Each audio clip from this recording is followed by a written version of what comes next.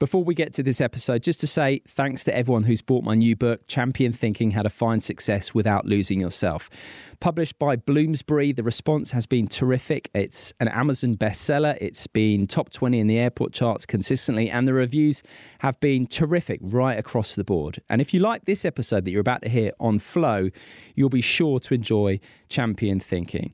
Head to my website, simonmundy.com, or Amazon, Waterstone, Smiths, places like that to get your copy. Every fan knows the right player in the right position can be a game changer. Put LifeLock between your identity and identity thieves to monitor and alert you to threats you could miss. Plus, with a U.S.-based restoration specialist on your team, you won't have to face drained accounts, fraudulent loans, or other losses from identity theft alone. All backed by the LifeLock $1 Million Protection Package. Change the game on identity theft. Save up to 25% your first year at LifeLock.com/aware.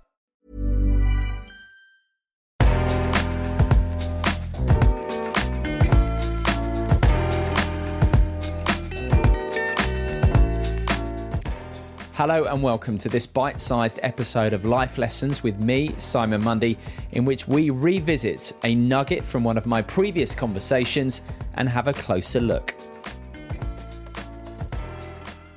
Our social connections with parents and caregivers in particular are the most profound shapers of how we experience the world and view our place in it. Dr. Bessel van der Kolk is one of the world's leading trauma experts, and he is the author of the best-selling book, The Body Keeps the Score. He says that our attachments and relationships while we're growing up have a more profound impact on our development than particularly traumatic individual incidents. That's a core issue that is not central in our psychological thinking these days, is that we are social creatures.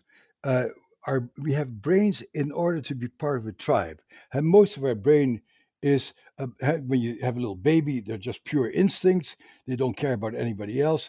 And then slowly, when you see this little baby grow, they become more and more social and adapt themselves more and more to their environment, are more and more able to talk and communicate. We are profoundly social creatures. And if we don't get the social connections, as we know from the studies of orphanages and stuff like that, your brain doesn't develop. You cannot connect with other people. So at the very core of us is that we need to be able to form safe and close relationships with each other. And all the enterprise in the world is based on that. You know, we have Teslas because a bunch of engineers were able to collaborate on building an incredibly complex engine. Yeah. And the obvious relationship that we need is that relationship with our caregivers, typically parents. Yeah. And that relationship, particularly with the mother, that relationship is foundational in terms of the way we go on and see the world. Yeah, that's where we start. Yeah. So, for example, you talk about if we don't feel seen and heard, if we feel scared and rejected, that is the prism through which we will see the world almost inevitably for the rest of our lives, unless we do the work that is beyond just talking about it. That doesn't even touch the surface. We need to get into that, the emotional part. Yeah. That is the way we will see the world, inevitably. Yeah. So the middle part of our brain, our limbic system, more or less builds a model of the world on the basis of your experiences. And that becomes hardwired. So this early experience in the first whatever number of years of your life gives you a sense of, you see this when you see little kids, they push things and they throw things and do things. What they explore is, what impact do I have on the world and what impact has the world on me? And that is the task of growing up, is to really discover who you are in the context around you. And if you're met with disgust or rejection or abuse, then you feel like, I cause abuse to happen. Kids are very egocentric, and so they will feel like, I am a blight on the face of the earth. Nobody likes me. Nobody cares for me. And that's the legacy that you carry inside of yourself, which could be translated into become a very nasty person to other people, or at least be a very nasty person to yourself. And what about if, theoretically here, your parents treat you, quote unquote, well, but don't treat each other well? Well, that's a huge issue because again, we are relational creatures, and kids have an enormous, are very impacted by their parents. Actually, I watched Steven Spielberg's movie last night, his new movie, and it was had his parents break up, and he beautifully portrays what a devastating impact that had on him as a 15, 16-year-old. And by that time, kids are pretty grown up and have a good identity. But it's a beautiful portrayal about the devastation of seeing your family disintegrate, and then who are you loyal to? Who are you feel safe with? What obligations do you have? And many people who see family violence and stuff like that really become caretakers of other people to prevent them from doing terrible things to each other. I know many school teachers and therapists with that background, but that sense of I'm defective and I cannot do anything stays with them no matter how many wonderful things they do to other people. Wow. Which again comes back to doing the work on a very deep level. And again, not just talking therapy, which even that is balked upon by still so many people. That really only still touches the surface. And I wanted to say as well, because, I've read some books, for example, sporting books, where people talk about the drive to achieve great things or big things, the sort of type of people we put on pedestals. Yeah. And, there's one school of thought that often it's driven by a trauma, can provide the necessary energy and power and all that kind of stuff to want to show the world that they're good enough.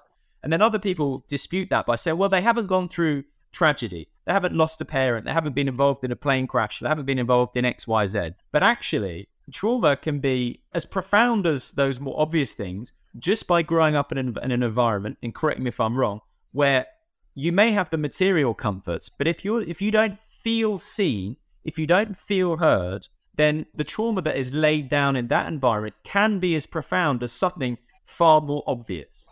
Yeah, but the research actually shows, beautiful research by Cardinal Lyons Ruth and other attachment researchers, is that the breach of an attachment system is more profound than the particular incidents.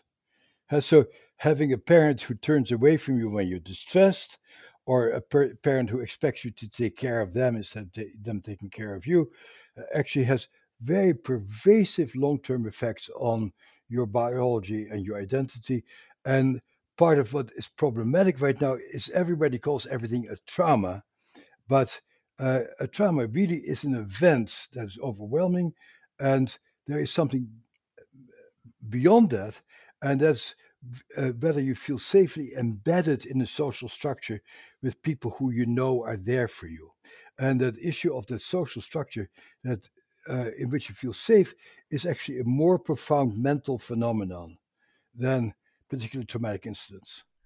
And I just want to give an example that popped in my head there from your book, which is going back to the Blitz and children who were kept in London and they would be going into bomb shelters, they would see dead bodies and burnt out buildings, were less traumatized than the children who were sent away to safety in the countryside. And that speaks volumes. Yeah, and that's very important stuff.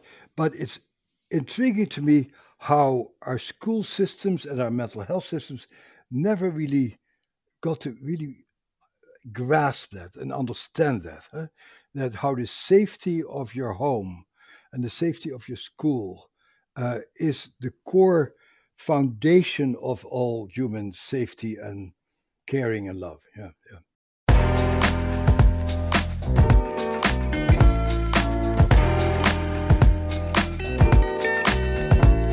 Thank you for listening to this bite-sized episode of the Life Lessons podcast with me, Simon Mundy. Please do check out loads of the other life lessons on my YouTube page. The link is in the bio.